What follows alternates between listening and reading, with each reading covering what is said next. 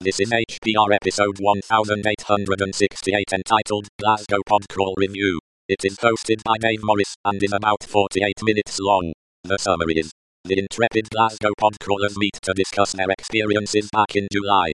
This episode of HPR is brought to you by anhonesthost.com. Get 15% discount on all shared hosting with the offer code HPR15. That's HPR15. Better web hosting that's honest and fair at anhonesthost.com.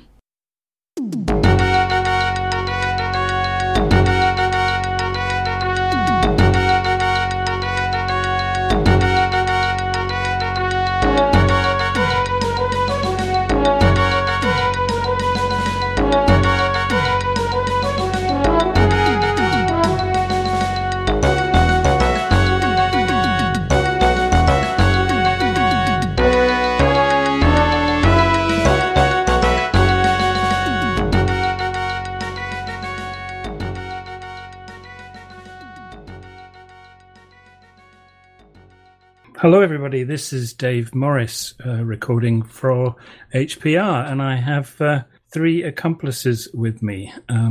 Starting from the top we have... That's you, Andrew. I just closed the window. Andrew Gregory, also of Linux Voice.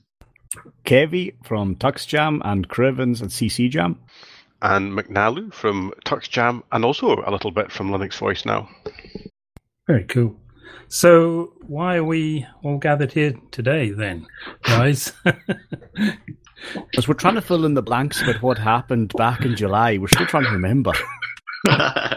Something about a pod crawl, I think, was it? I think it might have happened in McNallu's home city there of Glasgow. Yes. The one thing that I have forgotten already is what date was it? I do remember it was a Friday, 10th of July. Does that sound a bit right? 10th rings a bell with me, yeah. That's exactly right. No, all I remember is there was pork pies. That's it. That's all I can remember. Ah, I'd forgotten the pork pies. How could I forget the pork pies? Silly. I remember the pork pies more or less because it killed us off. We couldn't do anything after eating those pork pies. But maybe instead of starting at the end of the night, we should probably start it right back at the start. And as a tumbleweed blows by, okay, then I guess I'll start. So we started. It was actually very successful. I thought it was a thoroughly enjoyable night. Not exactly an awful lot showed up. I mean, the ones who are present in this podcast were actually the ones that showed up. So numbers were few, but I'd say it's definitely quality, not quantity, because all open source geeks, all podcasters, and generally the coolness levels were just through the roof. I'd have been cooler if I'd had a proper T-shirt. I remember. We need to organise that for next year. I remember another detail other than pork pies, although that is the main detail. Andy Murray was playing some tennis match beforehand, wasn't he? That's right, and he lost, so he's officially Scottish.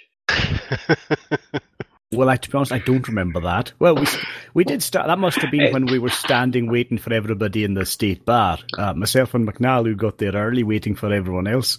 And I don't particularly remember there being tennis. Was that when it was playing? That's right. Yeah, that's what I was doing just before, because I got to Glasgow a couple of hours earlier, and it's surreal. The surreal sight of men standing around in a pub, not watching football or boxing, but watching tennis and, you know, getting really into it and being partisan. It was odd. It was unparalleled. No, that's it. See, you've got all the Scottish guys embarrassed there to speak now because they're admitting they were watching tennis.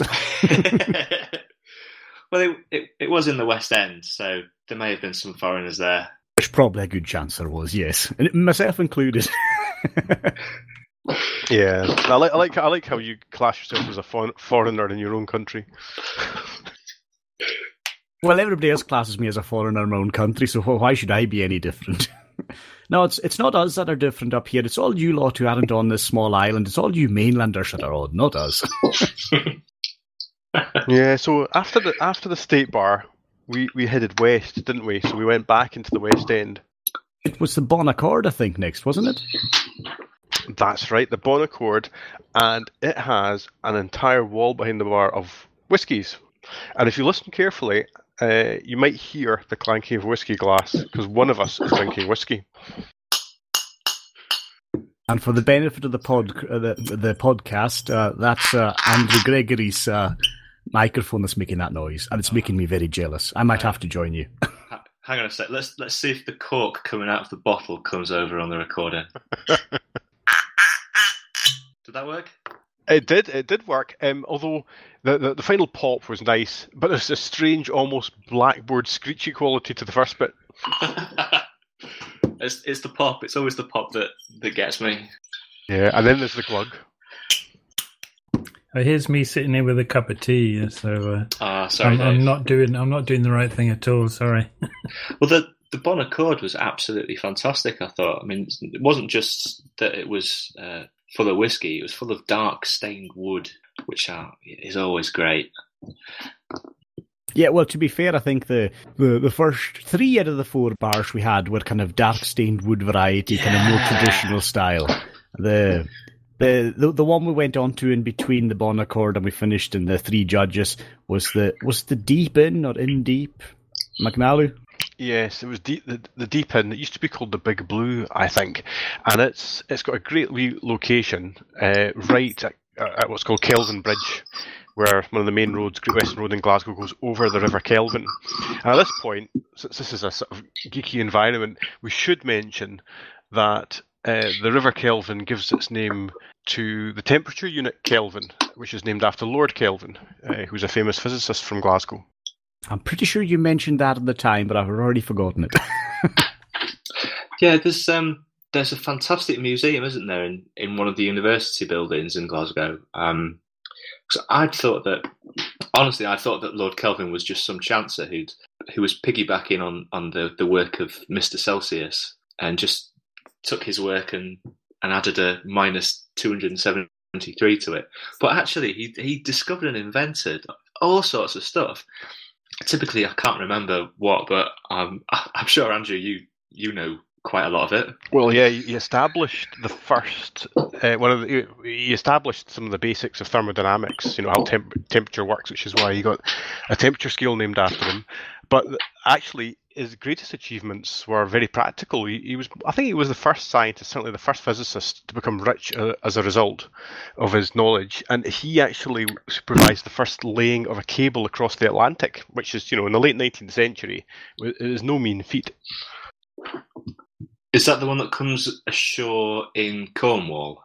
Well, I don't know if the same cable is now used. I do think it broke quite a few times, and it wasn't terribly successful in the first attempt. But I'm pretty sure they've laid that cable must be out of use by now, and I don't know what route it took. At the time, I would have.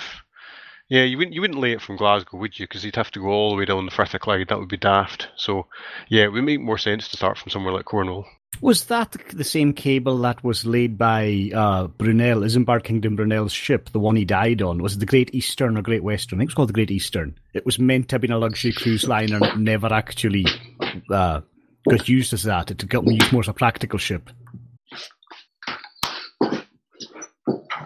Well, it could be. I don't actually know anything about the ship itself, but this is my claim to fame that Lord Kelvin and I have both used the same toilet.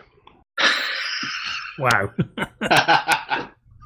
Wait a minute, Lord Kelvin. Okay, so which hole did you pee in then?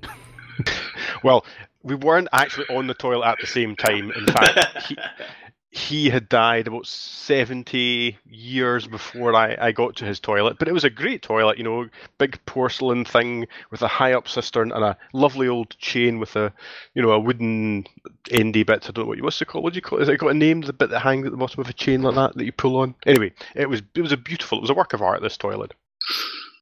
Ah, fair enough. Very good. Here's me thinking that you had, he had used the hole he dug 100-odd year ago. No, and the story was that they built a new physics building right at the end of his life, and all the professors were on the top floor. Well, that's where they were supposed to be, but not him because he was so old and they hadn't got a lift, or they hadn't invented lifts or got them working in that building. So they gave him a big office in the downstairs with his own ensuite facilities because he was getting on a bit. I don't think he ever used the room very much, although I hope he used the toilet at least once. Otherwise, that story's not true. Yes, so your claim to fame is literally down the toilet. Yep. Yeah, we should maybe point out that it was actually the Deep Inn had so much potential, but when we actually got there, it was kind of disappointing, especially for people that like a kind of quieter night. It was rather loud, the place, it was mobbed, busy, and this was the kind of key criminal sin they did for me. This was just terrible. They had all their bottles, didn't matter if it was light or dark, they had them in the chiller. So I had a bottle of 80 shilling chilled, and that's just criminal. You do not super chill 80 shilling. But apart from that, actually, I think it could have been a bit... I don't think it would have been so bad had it not just been quite so busy. So they're obviously doing something right. They were committing another one of my pet hates in advertising or touting their wares as being craft beer, which I find that a sign of a place to avoid, because it means that they're jumping on a bandwagon. It's just a marketing word. It's craft beer. It means nothing. And true to form, yeah, lots of young people in there. Ugh. Yeah, young people and craft beer. Yeah, no, it wasn't quite my cup of tea. In fact, I recall I got extremely hungry for some reason at that precise moment because I hadn't eaten much, and I went upstairs to there's a chip shop. You go up the stairs because it's kind of like down by the river, and you can go up to street level up these stairs. And then so I got some chips. It was quite nice. It started raining, just very light rain, and I was just stood there watching the world go by. And I saw one of the most remarkable things I've ever seen, and that was a man with no hands operating a smartphone. He had no hands, both his hands were lost. I didn't stop and ask him it, so I don't know why, but he had no hands, just stumps. And he was using a smartphone while walking along the street, which I just don't... I mean, I can't even do that, and I've got all 10 of my fingers. I can't do that either, and likewise, all 10 fingers present and correct. Yep, I'd agree, actually. I can't do anything. When I actually start using the phone, I really just have to stop. Otherwise, I'm walking into people or bumping into something or dropping the phone, so it's just too costly. Yeah, so from the Deep Inn, that was the third one, we went to the Three Judges, which is in Partick, and I do believe we caught the Underground to that. Yes, we did, didn't we? Yes, although it's called the Subway now. They rebranded it. It used to be called the Subway, then it got called Underground, and then they called it the Subway again. This is over a space of 100 years. And they generally called the Clockwork Orange as well. That's right, yes. So you can do this pub crawl, which we didn't do. We did a tiny little bit of it, of course, where you get off at every underground station. It's a circle, and it's not very big, so you can do that in a night, and then stop at a pub next to each underground station. And in fact, I think the Three Judges is one of the popular ones at the underground station that we got off at. But it is very close to the station, isn't it? And it is, again, dark wood, polished brass, mirrors behind the bar, ticks all the boxes, except the local box. I remember I asked for a pint of something Scottish, and all they had was Tennent's. Oh, no, that's actually the barmaid not knowing, because I got Crush IPA, I do remember that, and that's Scottish. But, of course, the problem was, when you said pint, she immediately probably thought of a pint of lagers. That's probably either a pint of lager or a pint of heavy, being Glasgow. So, maybe that was the problem. You didn't actually say pint of real ale. Or maybe it was the imperial measurements. Maybe I should have used something metric. 500 millilitres, please. No, you're not shortchanging my pint. 568.2 or whatever it is. The Three Judges is one of my favourite pubs. They do seem to have a lot of good ales, but mainly not Scottish. I don't know why that is, but I'm not complaining because whatever ales they have are always delicious. And I don't know if this might be apocryphal, but I remember being told not too long ago in the past that the Three Judges only had a male toilet and didn't have a female toilet. Now, given that I've been going to the Three Judges for best part of more than 20 years, this story could go back into the 1980s or 70s. I'm not entirely sure when it only had a male toilet from. Well, I do know that there's still quite a few places in Scotland that are still like that. Although they do technically have a female toilet, it is literally a broom cupboard with a bowl in it. That's pretty much it. So it could well be. Is this Lewis or the mainland? No, they don't get enough punters on Lewis. See, we're generally too tight to go into the bars here, so they'll take whatever they get. No, but this was the place I used to go to down in Dumfries was called the New Bazaar. Talk about misleading. This place was not new, but it was a great bar. It had 4 or 5 brass taps and a humongous gantry of whiskey. I mean, this would rival the 3 judges. Huge, huge gantry. And there was never any bother in it, but it was a man's bar. I remember one time having been in with my mate and his daughter was in. And she says, where's your women's toilets? And we all looked and went, I don't really know if they had any. So the barman had to go and pull out the mop, the bucket, the brush and things like that, and says, yeah, we have to have one of these in by law, and switched on the light, and this cupboard actually had a toilet bowl and the world's smallest sink in it. Oh dear. Now we're talking, this is 3 years ago, not a long time ago. No, the 3 judges definitely had a female toilet 3 years ago. Definitely did. And I'm sure it's been law for some time. Well, they probably had it there. It just hasn't been used in a long time. Well, I feel I missed out on quite a lot of this because I chickened out and left you guys after the Bon Accord, was it? Yeah. Yeah, so you survived 50% of the pod crawl, which isn't bad, to be honest. Yes, I didn't fancy the long trek back to Edinburgh, to be honest with you. So I was getting tired. So, but yeah, 50%. Next time, the other 50%, perhaps. Oh yes, indeed. Long trek back to Edinburgh. Well, you know. Well, he was walking. That is quite a long trek. It's the bus, and then it's the other bus, and all that sort of stuff. So I didn't get back till about midnight. So that's late for me. Oh, that's late enough. That's late for me. I can't be bothered with that. Because I don't live in central Edinburgh. I live about 9 miles out, well, maybe 8 miles outside, and the buses are crap at that time of night. But you've got a brand new train now, haven't you? So you can go to is it Galashiels whenever you want? That's true. Yes.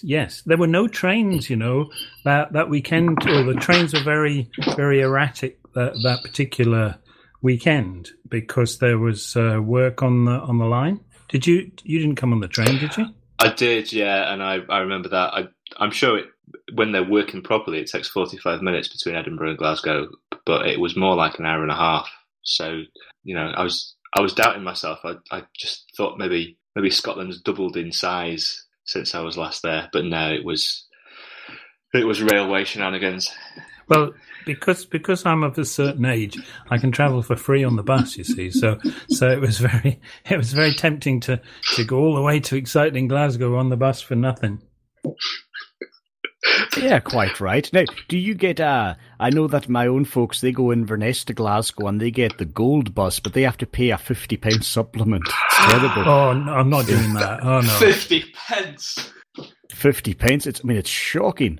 And all they get for that 50p is their lunch provided, sweets all the way down, a power outlet for a laptop or plug in your phone, and they get free Wi-Fi. But it's a disgrace. They really need to write their MPs about this. 50 whole p. That sounds shocking. And if they travel together, it's a whole £1. Can you believe it? Gosh, what does the platinum bus cost? Oh, they're saving up for that. Probably 150 each or something. So, Andrew, tell me about the Galashiels train, because I'm out of touch with this. Well, it coincided, the opening of it coincided with the day that the Queen overtook Queen Victoria as the longest serving monarch. All right. So she was in Balmoral or somewhere, and then came down to Edinburgh for the launch for the official opening of this line, and the obsequious royal coverage said, "Oh, there's the Queen's in Edinburgh for this railway line, but you don't want to hear about the railway line. Look, it's the Queen." So I didn't manage to get that much out of the telly, but it runs from Edinburgh to somewhere I'd never heard of, a Tweed side or Tweed bank. But the last but one stop, I think, is Galashiels, and it stops at Dalkeith and quite a few places actually between Edinburgh and its terminus. But it doesn't link up anywhere on the other side. It's just a branch line from Edinburgh into the borders. Yeah. Because that's a replacement think there was a line there years ago, and it's been relaid on the original train track or something. Yes, that's right. So it's if you look at the way that the borders, I mean, you tend to think of the Highlands as being out there and isolated, but obviously not you, Kevy. But you can sort of draw a triangle between, I don't know, Newcastle, Carlisle, and Edinburgh, and the railway stations there, and then in the middle of that, you've got a huge area where there's just very little links connected public transport. So this, hopefully this will be the start of something getting the area more connected, because it is a huge area, the Scottish borders. Oh, absolutely. Yeah. It is, and I heard encouragingly that the train has been absolutely jam-packed. In fact, so bad that people have been unable to get on it because they've only been putting 2 carriages, which is about as small as a train gets, really, isn't it? Yeah, and I've never seen actually a train that has just 1 carriage, in fact, so 2 is as small as you get. But apparently, people have been on the platform wanting to get on, and they can't because there's no room left in the train. So it sounds like it's a stonking success already. Oh, that's fantastic. I mean, to be honest, they need something like this because it's the same. And you mentioned, Andrew, about drawing that triangle. I mean, I lived for 6 years in Dumfries and Galloway, which is the opposite side of Scotland to the borders, and it was the same. Transport links are terrible. They really are shocking. There's like 2 to 3 trains a day to Dumfries, and if you want them, you've got to basically take the Kilmarnock train that then goes down through Ayrshire and does every single village, nook and cranny. At basically you can drive Glasgow to Dumfries in about 55 minutes roughly. And this train takes 2 hours, 20 minutes. You're like, this is crazy, That's just pathetic, but hopefully we'll soon all be feeling the benefits of HS2. Yeah, see, people mention HS2. That's just the postcode up here for people in Lewis and Harris. So, people have been talking about the arrival of HS2. We're going, what are you talking about? It's been here for years. £50 billion on HS2. I bet you're looking forward to that, aren't you? It'll be great. We didn't know we're getting a high-speed train on all areas outside of Stornoway. Yeah, I think I'm a big fan of trains. To be honest, I quite like trains, but I think when the HS2 gets as far as Glasgow, then it might seem interesting. Until then, it's going to be too far away. Well, that's something else that they need is a line from. They need a lot of better connections with the north because you've got. I'm not going to suggest that they go all the way to Ullapool so you can get the ferry across Stornoway, but going from Glasgow to either Aberdeen or Inverness is shockingly bad by train. I mean, it takes the same amount of time as the car, but it costs a fortune. So they really do need to work on something with that line as well. Well, Glasgow to Inverness is a relatively long way, and it crosses the Great Glen, and you've got physical distance and mountains and stuff. The more shocking thing for me is Leeds to Manchester. It's something ludicrous, like 45 miles, and it takes an hour. That's pathetic. That's utterly pathetic. That's 2 big cities connected, and I don't know. I get angry about HS2. It just seems like a ridiculous waste of money. But why don't you please think of the children? Which are they going to employ children to build it? Think of our children, our workforce. We've got a railway. No, I'm not going to say that, actually. No, that might come back to bite me. A monorail. Yeah, that's it. We'll go with the monorail one. I was thinking something else. No, there's no way I'm going to say that out loud. Do you know, like, it's a joke, but there was a crazy businessman who was, an absolute crackpot, who proposed and built a monorail, in fact the Benny monorail, his name was Benny, just up the road from where I live in the 1930s. He actually built one, and like this strange torpedo thing that hung from an overhead monorail, and it was propelled by a propeller. That sounds fantastic. It is. I mean, it looks absolutely mad, and there's actually some remnants of the structure still there, because it was a complete failure, but it stood there for 20 years, rusting away. So my wife's granny remembers going past it, and everyone thought it was all a bit bizarre. But did it ever actually run at all, or did it just stay there? I think it was only a mild test track, so yes, it did run, and there's pictures of people, sort of dignitaries, getting on it and looking very pleased with themselves. But no, it was a completely mad idea. I mean, propeller-driven trains in the sky. I mean, come on. Did they have to have a man with a red flag walking in front of it to make sure the passengers didn't asphyxiate? I think it was a monkey hanging from the overhead line. Yeah. Anyway, isn't it funny how we can deviate quite a bit here from a podcrawl in Glasgow? But perhaps we can go full circle, because the reason I like the Three Judges so much, the reason it's my favourite pub is not in fact the beers, but it serves, to my mind, the most delicious pork pies ever. And that's why I like Three Judges. And as Kevy said, that was the thing. Well, you say finished us off. I think it really finished you off. Let's be precise about that. It did, totally. I mean, I didn't feel that bad up until I ate the pork pie, and then, oh my word, my head started going down. I was like, I almost want to go to sleep now. It's like you've just given me a sleeping pill here. Although, to be fair, actually, once we got back to Andrews, this wasn't quite the public part of the podcrawl, but we did actually enjoy some whiskey and cigars, so that was a very pleasant way to end the night. That sounds absolutely superb. So, Dave, you've missed the annoying young people, and the too cold beer, and you missed the pork pie. Yeah, I regret the pork pie, though. At that time of night, I'm not sure what it would have done to me. Well, I'll tell you what, I mean, you think of the pork pies, I mean, to me, they're nowhere near that size. My word, these things were huge. That's about the biggest pork pie I think I've ever seen. Well, it was a large, small pork pie is what I would call it. But should I say, sorry. No, I have seen bigger ones that are aimed for families and things, but as a one-person pork pie, I've never seen something that size. Yeah. Yeah, I mean, it is a substantial thing. It's not like one you would buy in a supermarket, and it's freshly made by the butchers around the corner, apparently. Oh, nice. Fantastic stuff. Yes, so this is what you're missing, Dave. So next year you will have to stay on a wee bit.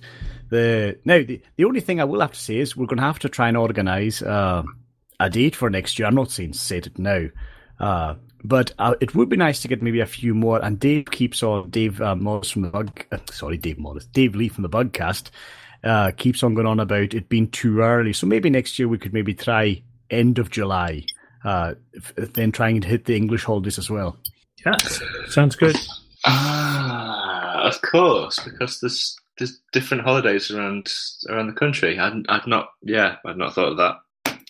Yeah, it makes no difference to me, but yeah, late July, fine. It's fine. I mean, the reason that summer holiday in Scotland can be almost any time of year is because we don't have a summer. Exactly. To be honest, it only coincides with the peat cutting season. Let's be honest. That's the only thing it does. When the summer holidays come in, you've got to go out to the peat to start cutting. That's it. Yeah. I suppose that's the difference between Glasgow and Lewis. What do you have electricity and things in Glasgow? Sorry, Andrew? Do you have electricity and hot and cold running water and gas and things? No. What are those things? We have monorails in the sky with propeller-driven trains. Eat that. That sounds. We've got 10 yards of train track with that train that's never moved an inch. I think that's about it. That was courtesy of Lord Leverhulme, who had the great idea of on a tiny island. I think we should make a centralised railway system. Needless to say, it didn't actually work out. That sounds crazy, but I have to take my hat off to the Victorians just for giving it a go. I mean, mad colonial nutcases they may have been, but God, when they did something, it stayed done. Yeah, I have to say, Queen Victoria, when she visited Glasgow in 1850, 60, whatever it was, she was so appalled what a dump, what a disgusting place it was, that as a result of that, they built a 30-mile aqueduct to bring clean water to Glasgow.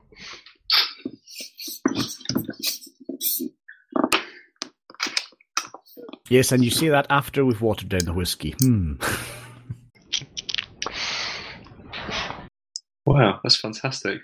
That really, that's amazing. If one of the things that allowed Rome to get so big before its time. I mean, it was a city of 1 million people, way before before Christianity reached Britain, and before the Middle Ages. Is its water supply. The Romans, being awesome engineers, built a big load of aqueducts down from the hills, and so they didn't have to drink the water out of the river, which was full of malaria. Instead, they could drink clean water from the mountains. And to think that Glasgow is 2,000 years, 3,000 years behind that is absolutely amazing. What did the Romans ever do for us? Well, again, the Romans were here, just a short step away from where I live. There's the Antonine Wall, so the Romans were here, and they thought it was pretty horrible, and they went away quite quickly, as Roman timescales. So it took them 100 years. That's the thing. Well, they stuck around to build a wall from one end of Scotland to the other, across the narrowest bit of Scotland, has to be said. But they stuck around for a wee bit, but then decided that the weather was so bad and the people were so aggressive that they just had to go. So, in some ways, Glasgow has not changed at all. Well, to be fair, your weather's probably a bit better than our weather up north. There's probably very few people listening who actually consider Glasgow north, but it's a deep south as far as I'm concerned. Glasgow is certainly an exotic place. I mentioned that I'd been to Ben, my fellow Linux voice person, and he just seemed horrified by this, like as if I'd been to the darkest Congo. Well, actually, it's if you've been to Manchester or Leeds or Liverpool or Bristol or any other decent sized Victorian city, it's like that, but just a bit better. It was clearly built by men with fantastic sideburns who had a plan. And am I wrong though? They wanted, the big the merchant city bit, like the big tobacco halls, and obviously some of it was the profits of slavery, which we'll gloss over. But columns and arches and what's those things? The little statues that hold up archways, like caryatids, I think they're called, and loads of public statuary, and great big wide streets. It's lovely. It's so nice. It's such a treat from an architectural point of view, and so many of the buildings that would have been knocked down elsewhere were saved in Glasgow. I mean, Newcastle had a fantastic Victorian core, which, thanks to corrupt government, has been turned into a concrete shopping centre. But many of the buildings around George Square are actually quite modern, but they've kept the facade of the old building. So they've got broadband and they've got air conditioning and lifts and things, but the outside looks, carved stone and just Victorian magnificence. It's great. Actually, if you want a treat from that, if you look up Springburn Village Hall, I think Springburn Village Hall, I think it's classed as. There was an absolutely beautiful hall in Springburn that hadn't been used since about the 80s, but the architecture on it was stunning, all the carved stuff.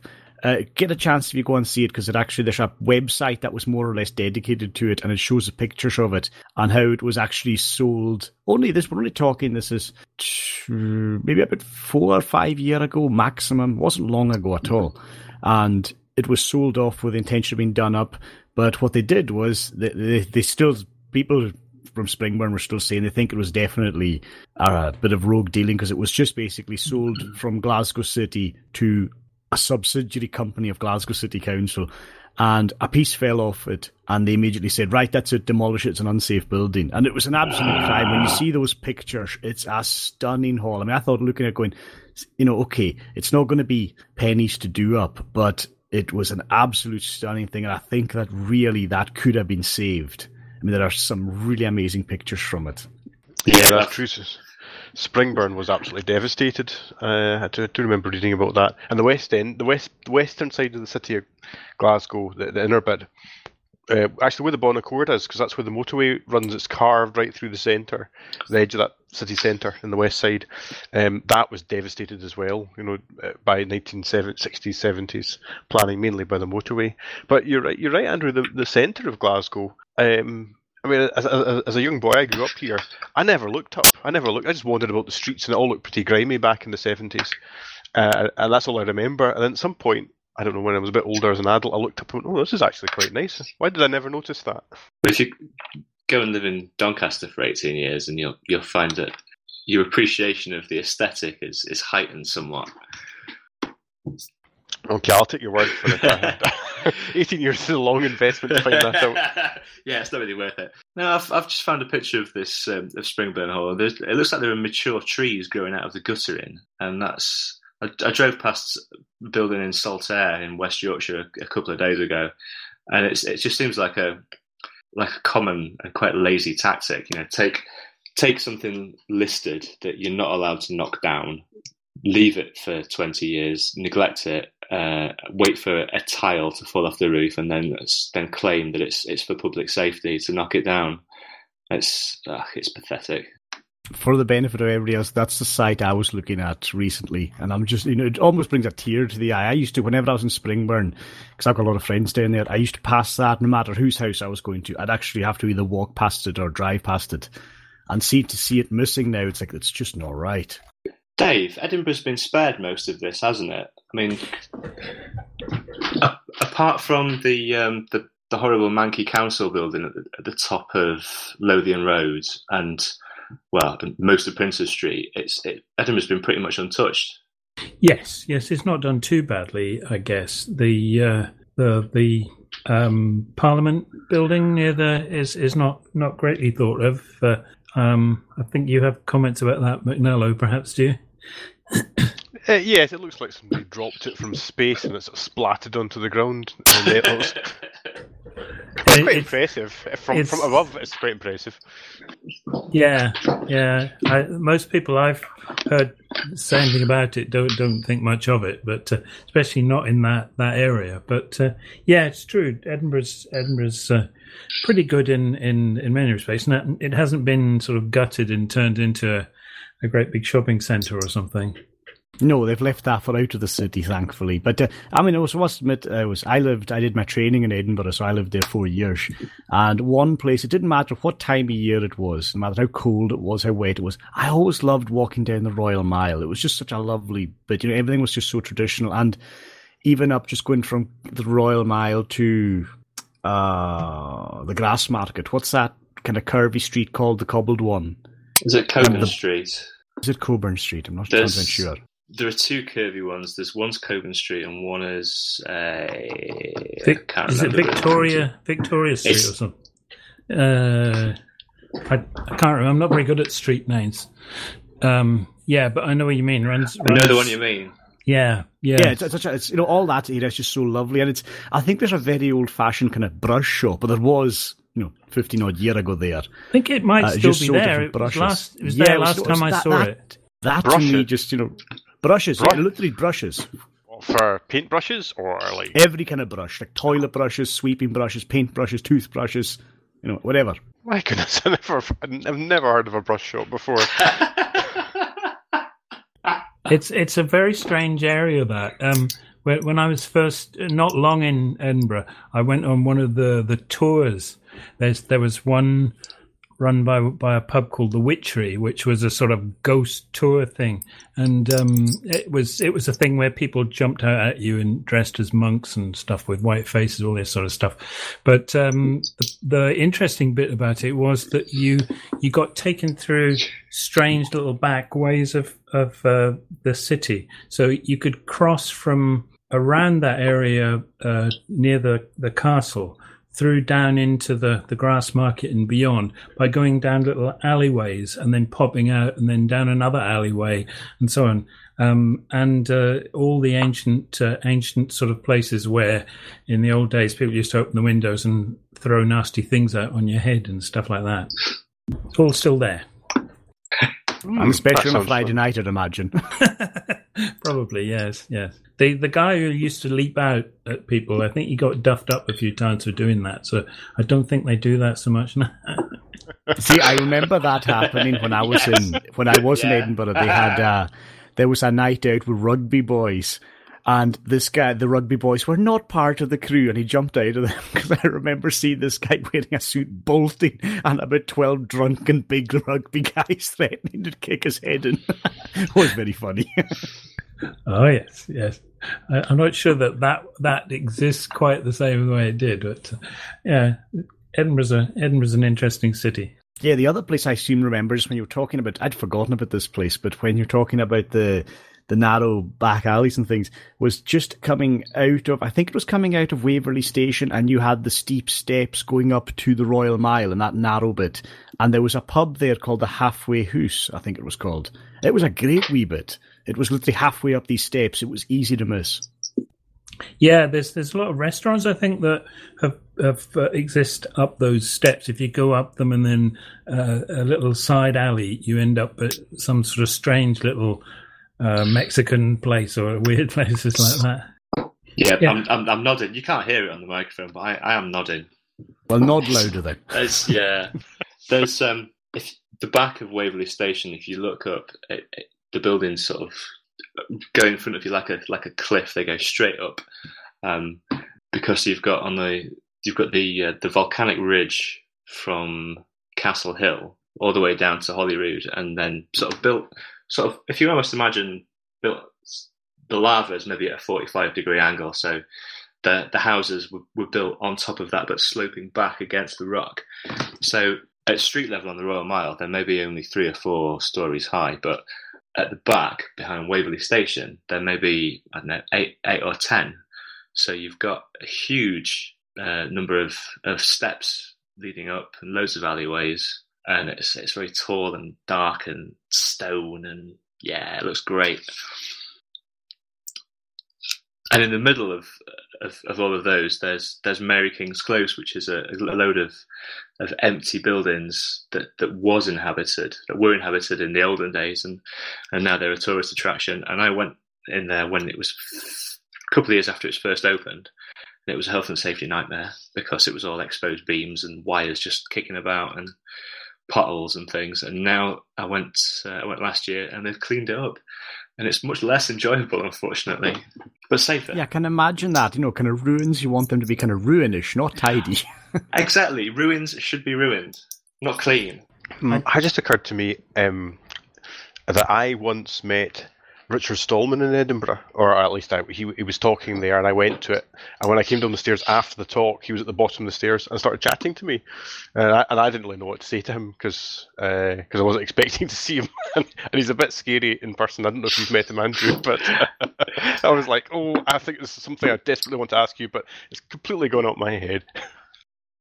No, Mike's met him, and he said pretty much the same, that he was, a bit intimidating. I did meet Linus Torvalds, and I could barely say a word to him for like 2 hours. Really? You didn't say NVIDIA to him? I ended up shaking his hand about 5 times. You definitely didn't say NVIDIA to him then. Richard Stallman was at the last FOSDEM in Brussels. He sort of suddenly appeared in the sort of concourse area, and people were stopped. Is that Richard? Oh wow! There was a sort of ripple went around the room. He wasn't cool. Yeah, he wasn't scheduled to be there, but he just happened to be in Belgium, and he thought he'd come along and see what the FOSDEM people are up to. I think. Yeah, there you go. Maybe he'll show up at next year's Glasgow Podcrawl. Hey, who's this? That'd be cool. Well, it would be cool, but the thing is, do you think he'd allow? I mean, the tills probably wouldn't actually do open source software, so I don't know if he'd quite allow. Would he be able to pay anything? I think he might make demands that couldn't easily be met, judging by some of the tales. Yeah. Well, the reason I went to that was a touring festival, which I think was just been again in Edinburgh this year. It's quite interesting, it invites quite an interesting array of people. And it was actually a very good friend of mine who was organising it, so he gave me free tickets to come along in return for, I think I managed to get some venture capitalists that the startup people were drooling over to come over from the States. So that's why I was there. But he told me what Richard's requests were for him to travel, and I guess I won't repeat them, that's probably a bit off, but they were very precise, I have to say. Yes, he's notorious for that, I think, isn't he? Well, who knows? Maybe he'll be at Odd Camp in a couple of weeks. Oh yes, yeah. Are you going to Old Camp, Andrew? I should do, really. It's only when we've discussed among ourselves among the Linux Voice crew what and where and when, and we still haven't come to any firm conclusions. But I'm the closest, so and I really want to.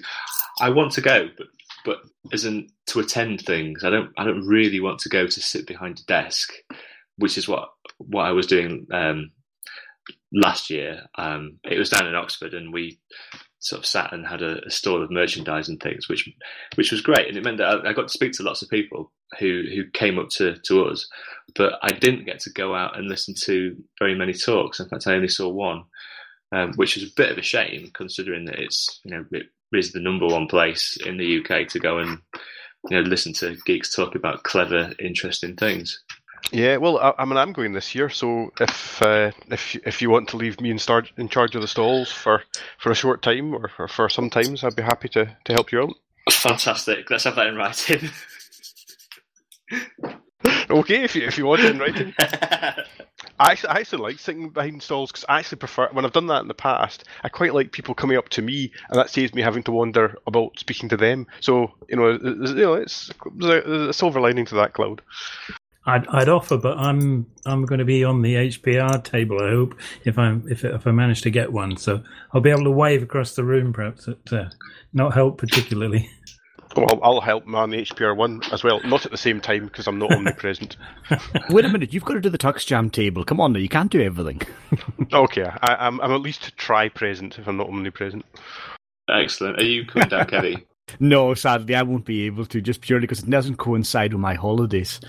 And, that's what, people often say about being a teacher, oh, you get great holidays. Yeah, it is true, but you can't choose your own, So if I was to say I wanted to take a few days off for a free and open source software conference, I'd get laughed at. And then be told no. That would just be humiliating. Well, as lovely as this has been, I must go now. I have other duties to perform this evening. Ooh, that was an interesting noise. What's that?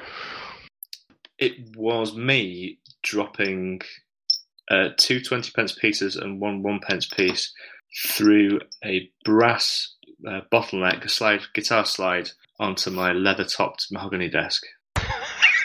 Well, I suppose we could say in a roundabout sort of way the penny dropped there. It did, and yeah. I've got enough money for a gold ticket to where is it? Was it from Aberdeen to Inverness? With 1 pence left over. Ooh. What are you going to blow that on? Penny, wow. I know, you can put it onto one of the penny arcade machines, so you'll get maybe the chance of earning 3 pence. Crazy times. What a time to be alive. Oh, it's brilliant. So, wrapping this up now, and given it was actually about the Podcrawl, what were our final thoughts then? Did we all have a good time? I enjoyed myself. It was great to meet everybody. It's good to be in Glasgow for a while. It's good. Yeah, it's great to meet people in real life. Yeah, no, I thoroughly enjoyed it, and it was great to meet both you, Andrew, and you, Dave, for the first time after conversing with you virtually for some time. Kevy, I've met before, of course. Yeah, I'm kind of old hat. People are bored with me now. So, yeah, no, it was a good time, though. I thoroughly enjoyed it. And I hope we'll do it again next year. Now, if this is a point, we'll probably have to get in touch with each other a bit closer to the time. But if you said actually wanting to be official Podcrawl members, we can have more T-shirts made up. That's not an issue. Excellent. Never turn down a T-shirt is one of my mottos. It's a handy motto. Yeah, the thing is, myself and McNally, we're probably going to start struggling. The drawers are going to get quite full. We've got a new T-shirt every time there's been a Podcrawl, so over the years, it's going to start adding up. Keep hold of them, man. You need a bigger house. You need more space. Yes, I would agree. That would be handy. Never throw anything away, ever. Yeah, sort of a Imelda Marcos of T-shirts.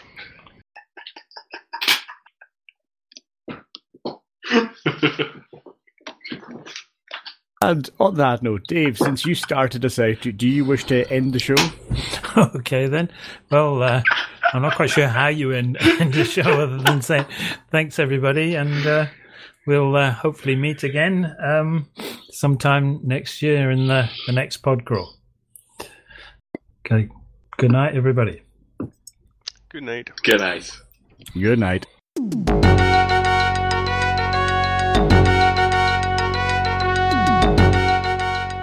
You've been listening to Hacker Public Radio at hackerpublicradio.org. We are a community podcast network that releases shows every weekday, Monday through Friday. Today's show, like all our shows, was contributed by an HPR listener like yourself. If you ever thought of recording a podcast, then click on our contribute link to find out how easy it really is.